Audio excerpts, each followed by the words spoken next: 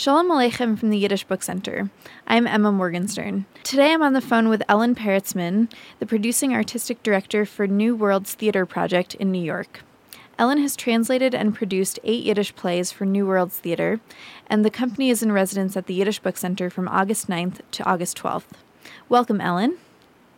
Thank you very much. So would you start by telling me a bit about New Worlds Theater Project and what you do for them? Well, I founded the company in 2005. I have been translating and adapting and producing Yiddish plays since then. We translate them into English. How did you get your start with Yiddish theater?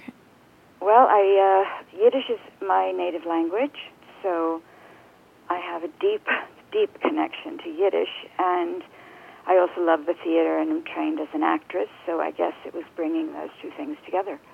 How does New Worlds Theater choose the plays that they produce and translate? It's partly a question of what we can put our hands on. So, for example, last summer I read through a volume of plays by Dovid Pinski and found one that I thought merited production. So you have to read more plays than you intend to translate and produce, but it is a question of what you have access to. Some of these volumes that I have, the pages are very, very brittle, and very few, from what I can see, actually, very few were reprinted in better bindings, better paper. So I'm saying that it's not that easy to find these plays. Mm-hmm. And the idea is to sift through whatever exists of plays written in Yiddish and find the ones that we believe merit production and merit being put on stages across America in English and perhaps in other countries in other languages. I recently met with some people in Israel about a collaboration between our two companies, and the idea there would be that they would do the plays in Hebrew, because Hebrew is the local language in Israel. Mm-hmm. I've even suggested this to a playwright that I know from Uganda, and she was very excited about the idea of translating these plays into I don't know the language of Uganda, but one of the more prominent, I suppose there are many dialects, one of the more prominent languages. And so for me, this is very exciting because these plays, most of the plays that I have translated have never been translated before. If mm-hmm. they have, they've been translated for scholarly purposes, which means they are literal translations. You cannot put a literal translation on a stage and expect people to sit and watch it or listen to it. So my translations are specifically for the purpose of performance. And so the idea is that they would have been, if I don't translate them now, they may not get translated for the purpose of performance ever. Mm-hmm. And then these plays will be lost to the world, to the theater community, to theater audiences, and that's a shame. Mm-hmm. That would be a shame, rather. Right, and it also seems like since you're performing around the world that, or at least making connections around the world, that you're not only saving these plays for the current audience, but you're expanding the audience. Absolutely. Mm-hmm. That's the idea, because current audiences speak English far more frequently than they would speak Yiddish. And if you want these plays to live on in schools, let's say, on stages, just as literature, to have Yiddish plays represented among the body of work that is plays, you have to do it in a local language. Mm-hmm. And for us, English is a local language. Mm-hmm. And this might seem like a sort of obvious question, but what is the value of Yiddish theater? What have you found in your investigations that's relevant and important from Yiddish theater? Well, first of all, I just want to clarify, I am not a scholar of Yiddish theater. I am an actress and a producer. Mm-hmm. There is, to my mind, nothing different in Yiddish theater than in plays written in other languages.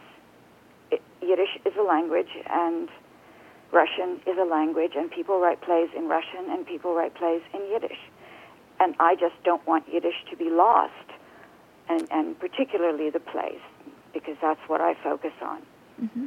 It's bringing recognition to a lost literature, a lost culture, really, of Eastern European Jewry. I know that on your website, and from what I've heard about New World Theater Project, the goal is not only to translate and produce plays, but also to adapt them. I was just going to ask what adapting means, and if you could give an example of a play you've adapted and how you've done that. All of them have been adapted, because once you translate from one language to another, it's an adaptation. Mm-hmm. Even if you do a literal translation, there is context to a word that's going to be very different in one culture versus another. And so the word it will be as close as you can get, but it will not be exactly the same. So any translation is an adaptation. Some of the plays,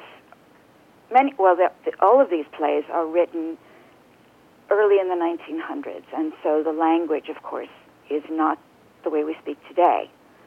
And so that has to be fixed. You would not have a father addressing his daughter as daughter, for example. You'd take that out.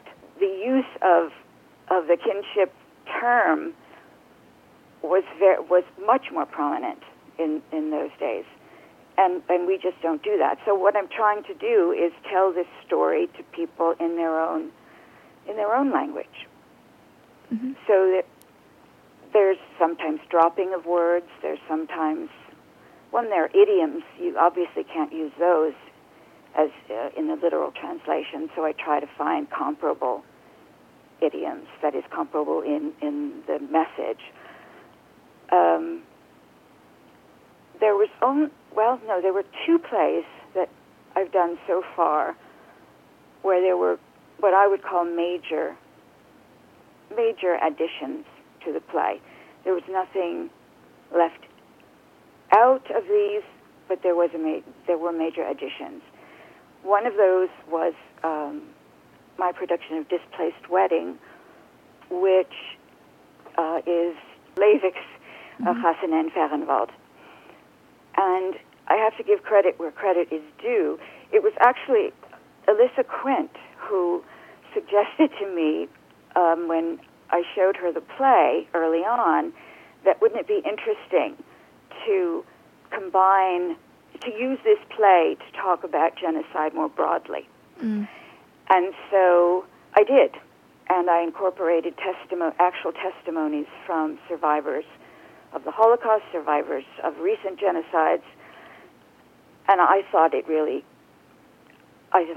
told the story so much more clearly. And there was no doubt in my mind that if Leivik were writing that today, he would have done that.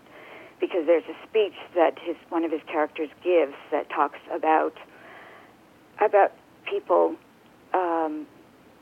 humanity becoming worse and worse, and things like that. Who came to that performance, for example? Was it lots of people? Was it a diverse audience, though? Was it? My audiences are always diverse. This is what's so wonderful. People think the term Yiddish theater, I think, has, for a lot of people, a negative connotation. And so it took a few years for people to appreciate the fact that there's something that used to be called Yiddish theater, and then there's plays that were written in Yiddish, which are actually the same thing, but have different connotations. Do you understand what I mean? Right, yeah. Okay. And I am just delighted when I see audiences, including Mexican Americans, African Americans, certainly people of the Christian faith. And so there was someone who went to see came to see our recent play, Welcome to America. And he was from Guyana. He came with a friend of mine, actually. And my friend told me that this man was completely blown away by how much he related to that particular play. Mm-hmm. Similarly, there was someone from India who I spoke to after the show and told me that both he and his mother, perhaps even more, related to the content of that play. So these plays the plays that we choose are plays that have universal resonance for people. They're not plays that are only for Jewish people, that only Jewish people can relate to. Similarly, do you ever find it difficult to bring some of those stories into the 21st century? The plays that I choose, I try to find plays that I think can be put on a stage, as I said earlier. There was one case of a play by Shalom Asch called Mittenstrom, With the Current, where our director decided that the repression of the period in which this play was written was similar to the repression we saw in the 1950s in America. And so he set it in the 1950s, which is perfectly legitimate. This is what directors do. They interpret the material and decide how best to perform it. I came to read a play that was very, very interesting, had some interesting subplots, but clearly could not, it was just too far afield for people to be able to relate to. It's a matter of finding some universal message in the play, because that's what theater is. We should all be able to find something that's speaking to us and read ourselves into the play in some fashion. Maybe not exactly, because the people on the stage might be Jewish and I might be Christian, but I can still relate to the message that the playwright is sending. That actually leads right into my next question, which was, is there anything that comes to mind that you find that it's easier to convey through theater rather than through Yiddish literature or through film? Well, I have actually thought about this a little bit, and just the comparison between film and live theater, because I went to see a very fascinating play at BAM, Brooklyn Academy of Music, in which there were actors on the stage who were being recorded on videotape, so you could see both the recording and the real person. Mm-hmm. What's interesting about that is that when you have a camera, unless it's a camera that can pan the entire scene, you're going to have the camera focusing on something, and that's going to bring your attention to that thing. Right. When you're watching live theater, you decide what you want to focus on. Mm-hmm. I mean, sometimes there may be special lighting, but for the most part, you decide. The audience member decides what to focus on. I'll turn the conversation more towards the book center and your time that you'll be spending here in August. So can you tell me a bit about your piece that you'll be presenting as a staged reading and in an open rehearsal for the public? The piece will be Professor Brenner by Dovid Pinski. It's very modern in some ways because, as I say, it speaks to things that people all over the world and throughout time think about. In this particular story, there is a Professor Brenner who lives with his blind mother in a house. He has been commissioned to paint a painting of Emma Harris by her parents, and he falls in love with Emma Harris. The problem is he's in his 50s, which at the time this play was written was very old, and Emma is not even 21. So the story goes on of just how do you make decisions like that? Does age matter? What is love? Those kinds of questions come up here. Mm-hmm. What exactly will you be doing while you're in residence here at the Book Center for a few days?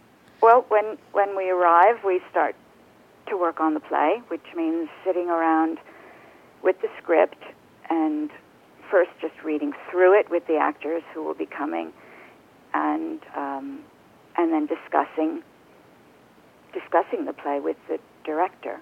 Mm-hmm. And then when we're ready to get up on our feet, we go into the theater and start moving around according to the director's wishes. The open rehearsal, I think, is fascinating, and people who came to it last year, I had one long email from someone who said he had never seen a rehearsal, and he thought that was so fascinating. In our case, I think it's even more than just watching a rehearsal, because you're watching the actors interact with the director, and the director interacting with the translator, me. So if there's a word that they feel needs to be changed for one reason or another, maybe it's, any reason, they will stop, come to me, and ask me if they can change it and what it should be changed to. And I go back to the original Yiddish text to see whether what they want to change it to is consistent with what the playwright wrote. Mm-hmm. Sometimes it is, and sometimes it isn't. That's the open rehearsal, people observing this whole thing. Then on Sunday, we do a staged reading. And a staged reading means that the actors read from the script but do have movements, some movement. A reading alone would just be the actors sitting at a table reading through the script. Mm-hmm. But if they're moving in a way that was choreographed, staged, it's called a staged reading. And why do you like doing this at the Book Center? It's beautiful up there.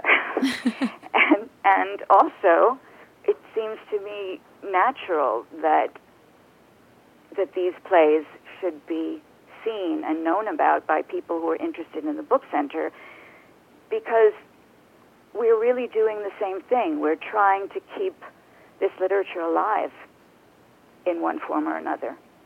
We're really looking forward to having you here in August. Well, thank you. Yeah, and thanks for joining me today on the program. Thank you very much.